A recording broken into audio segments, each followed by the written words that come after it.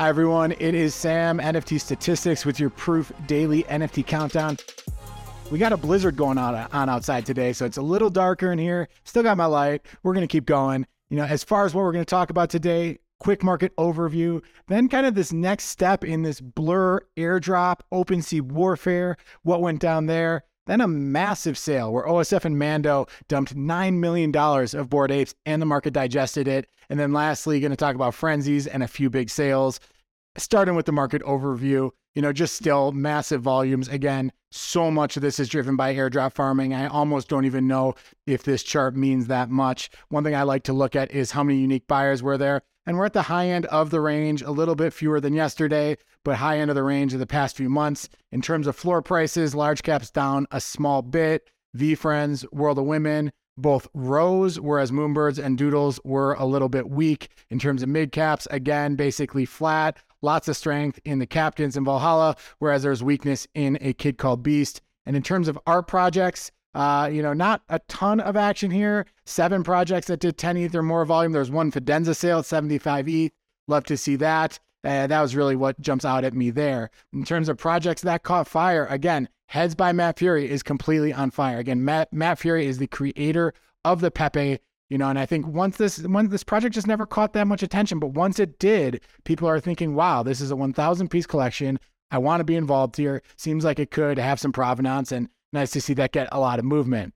Story number 2 is that Blur encourages loyalty. Okay. And let's just dive into what that means. They basically have said that they have a 300 million Blur token airdrop. That's season 2, probably going to be given out over the next 6 to 7 months, which is basically, again, $300 million with where the token is. And what they're going to focus on for this, as well as kind of the bids that they've already focused on, is people listing their NFTs, and you have to list them exclusively on Blur. So 1, list your NFTs on Blur, but 2, you have to remove your listings from everywhere else. And then 3, they want you to list a lot. So they say, don't hold your NFTs, list them. And they want you to list them as close to floor. These are the things they're trying to incentivize. Again, just get those bid-ask spreads as tight as possible. Make it so your first choice, if you're a buyer, if you're a seller, is to go to Blur. That's what they are using their $3 billion market cap to incentivize. Okay, in terms of one of the things I thought was pretty interesting and kind of wild is this maximum loyalty. You can push a button which basically delists all your NFTs from every other exchange.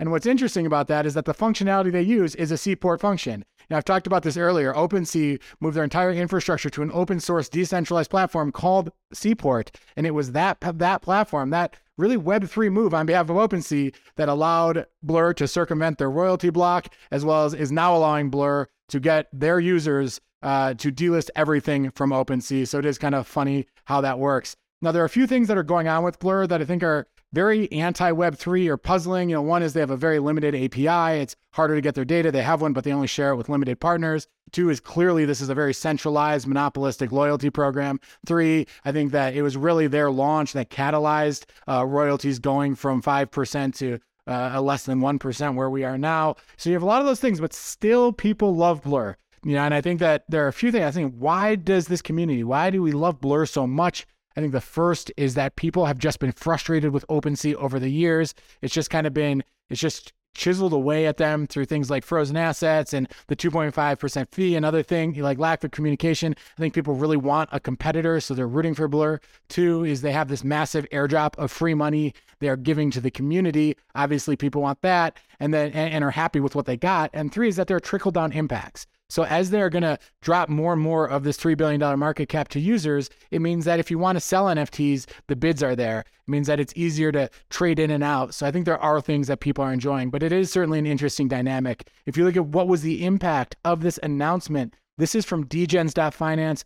Awesome site. Going to talk more about those guys in a minute, but really a great place to look at data. This column here on the far right looks at what was the change in overall listings on OpenSea. And you can see every single one of the top 23 projects had a lot of NFTs delisted from OpenSea, likely because Blur is saying, you want to get maximum loyalty points, maximum Blur, you got to delist on OpenSea. People do what they're told in this space. So that was what happened there. And then lastly, just wanted to touch on the fact that Pac-Man doxed himself he had always been that avatar on the right when you do calls. I'd done a couple calls with him, always in that. He recently came out and said, this is me, gave a little bit of his background, went to MIT, had a couple successful startups. A lot of people who have invested in him have seen his success before, wanted to continue to invest in him. I'm a big believer in doxing. I think if you have this much money that is floating on your platform, that is being traded, this many people who are signing their wallets with their life savings over to your platform, you just got to own up to it and remove the anonymity, take responsibility for the power you have. So kudos to Pac-Man for doing this. That was good to see. Third story, OSF and Mando sell 72 apes. Now, OSF and Mando are the team behind Wreck Guy. They go on Rug Radio a lot, really, former bankers who just know a lot about the space. Basically, Mando gave this tweet where he said, we own a lot of apes, we are up a ton, and when you have an illiquid asset where you've made a lot of money, it is very hard to get liquidity, but right now there is liquidity, so we decided that we would sell and get that money. They didn't just sell the apes, they also sold 32 other sides, beans, mutant apes, and Azukis yesterday. If you add it all up, it was about $9.9 million of liquidity in this sale, and the absolutely crazy thing, mind-boggling thing, they dumped about $9 million of apes into the market, 72 apes, and the floor price didn't even budge. To put this in perspective, this is more apes than a lot of those Ben Dow concerns that were happening that sent the floor price down by 10 ETH. And they did this in 10 seconds, and it was just completely absorbed by the market. Obvious question is, how in the world did that happen? And the answer is that on the other side of the trade was Machi Big Brother. Okay, what Machi Big Brother is doing he's doing a ton of airdrop farming where you basically put in huge bids. Blur likes to reward people who put big bids in near floor.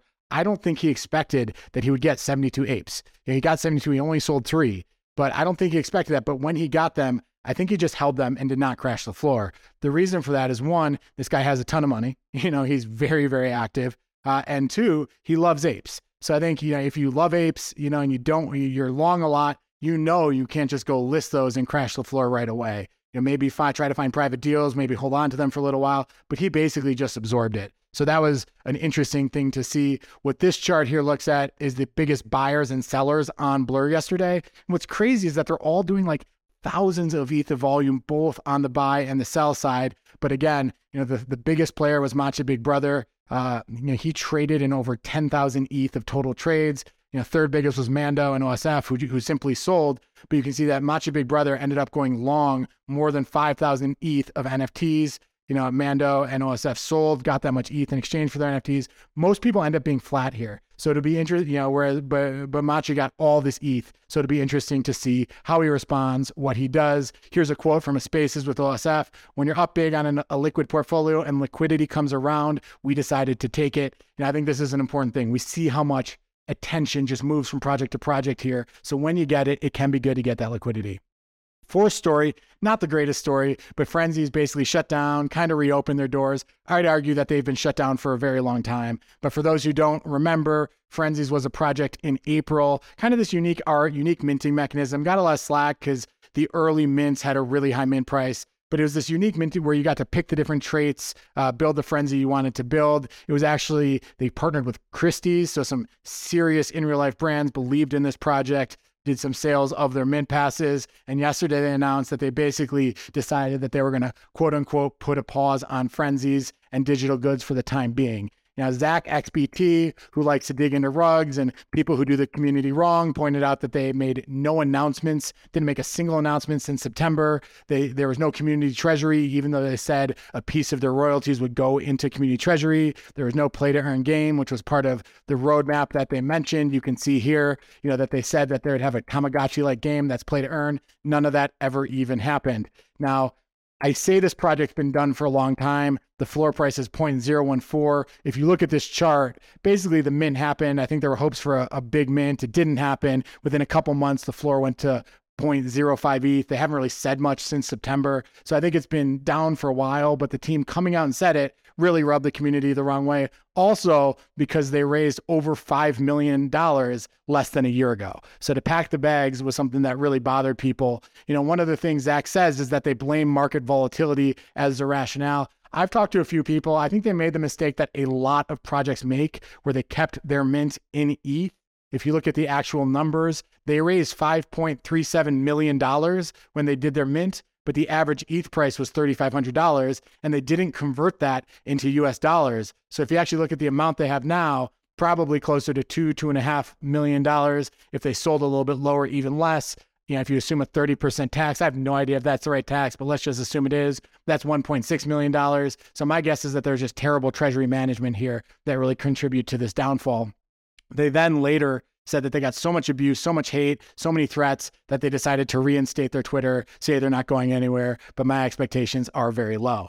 Now, I want to just say a few lessons I take away from this. One is that I think there are sometimes misaligned incentives here. You pay up front based on trust in people who are sometimes anonymous. I mean, sometimes they're not, but you pay up front and then they have to deliver over time, but they've already got the money, especially given the fact that royalties are so low at this point. So I do think there is a bit of an incentive misalignment. You have to really invest in people you believe in, people you think really care about the community, and ideally have a track record of that. The next thing I want to say, and this is super important, is that art, marketing, hype, community, the ability to build that stuff is what makes a good mint. But that does not equate to operational excellence. People who can create roadmaps for themselves and deliver on those roadmaps. So I do think a lot of times what we're measuring in the beginning doesn't equate to what makes the project successful over time. Sometimes it does, but sometimes it doesn't. And lastly, and I think we all know this, but is always worth repeating, only invest the money you can afford to lose. This is just a very risky space, betting on anonymous people or people we don't know, and you just got to be careful. Lastly, a bit more of a happy topic. Let's talk about three notable sales in the art space. The first is this piece called My Trading Bot by Carlos Marcial for 11 ETH. Really kind of cool piece. I think it's very timely, the idea of a trading bot right now when NFTs have basically become fungible and driven by traders. Marcial has a lot of fun sales in the 10 to 15 ETH range. A lot of them involve motion, kind of running to or from the camera or the point of view. Really interesting to check out his super rare page. He has had sales at 14, 15, so this 11 ETH sale, a little bit lower, but still a great sale. So congrats to him. Another interesting piece I just dug into today was this piece for 8.55 ETH. If you look at this, it's a Dirty Robot piece, but it was actually a collaboration with an artist called Stefan Gross Halbur. Sorry, anybody who's German, I'm sure I destroyed that name. But anyways, 8.55 ETH for this. If you look into this to Stefan's work, he has a project called Curious Cabins, which is listed on OpenSea, and a lot of really cool kind of dwellings, homes, as these one-of-one pieces that you can buy. Well, he announced that he was going to collaborate with partners and have those partners create houses in their own unique style. This one by Dirty Robot, the artist from Renga, went for the highest sale. But I think these are all really cool, fun to explore. So congrats to both Stefan as well as Dirty Robot and the buyer there. And then lastly, this NFT yearbook by Threesome sold for 10 ETH. What is the deal with NFT yearbook? It's basically a project where they went around and created, interviewed a ton of people, put a ton of art into a book and wanted to kind of commemorate this year in NFTs, created these books. But then they also created one-of-ones where they had special artists who created the cover. If you buy the NFT, then you get the book that also has their cover. Threesome is an artist. He's a former baseball player who's created a lot of baseball cards kind of through his art style. And a lot of those baseball cards are on this cover. Here you can see a little bit of the inside of the yearbook. If you do want to buy one of the yearbooks, you can buy one. One, you can look at the one-on-ones on Super Rare, or else you can just buy with their cover.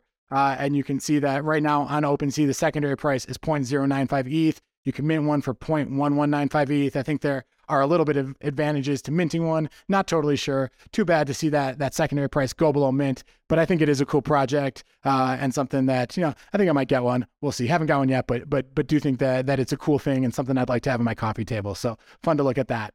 That's all for now. If you like the show, please like it below, subscribe to our channel, comment, tell us what you like, what you don't like, what we can do better. All that stuff really helps us. We'll be back tomorrow and every weekday with another countdown. Have a great day.